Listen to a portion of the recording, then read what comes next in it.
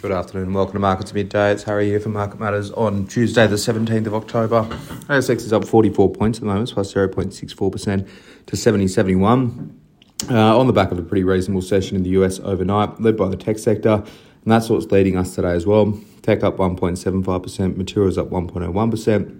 It's consumer names weighing on the index at the moment. Staples down 0.45%, and consumer discretionary down 0.28%. In terms of the hottest stocks, Cromwell, CMW up 6.94%, Virgin Money, VUK up 4.22%, and News Corp, NWS up 3.89%. Weaker stocks, Bapcor, BAP down 9.88%, Paladin, PDN down 3.91%, and Super Retail, SUL down 2.44%.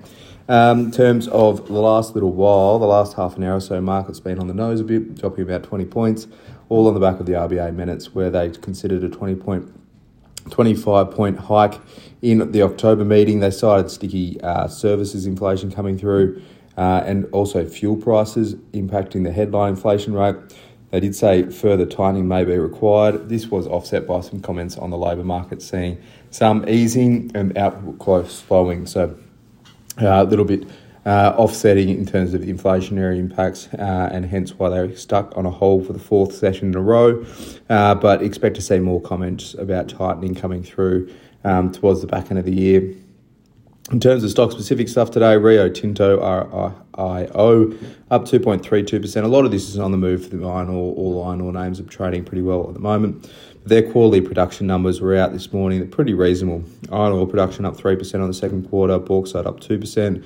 Copper up 17%. Iron ore pellets, though, was down 16%. So the pellets guidance was downgraded to 9.3 to 9.8 million tonnes. That's about a 10% drop there. But that is a smaller part of their business. So the iron ore pellets is the high-grade stuff that they're building into, but not their main driver of earnings. That's their Pilbara iron ore business, where they pushed the guidance to the top end of previous.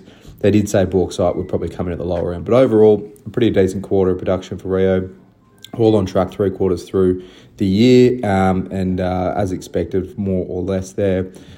Just quickly on Bapcor as well, down about 10% at the moment. They're having their AGM today, and they came out with a bit of a trading update, which is soft.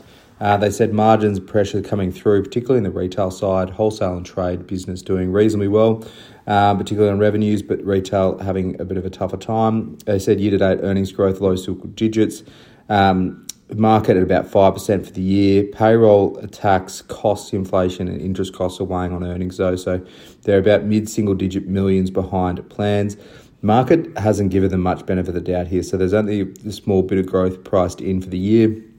That's well behind what Bapcor would have suggested at their full year results. It's probably more or less in line with what they're suggesting at today's update.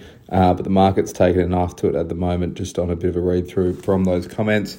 It'll be interesting to see what happens to analyst changes tomorrow as this gets worked through. I would suggest that the downgrade on the stock today is probably not as big as the earnings downgrade we'll see on analyst numbers tomorrow. Having got Asian markets now, Japan's Nikkei's up 1.74%. US futures are flat. In the US tonight, they'll have retail sales expected to be up 0.3% month on month. The one to watch there. But for now, that's all for Markets Midday for your Tuesday. Hope you enjoy the rest of your afternoon. As always, look out for the Market Matters reports.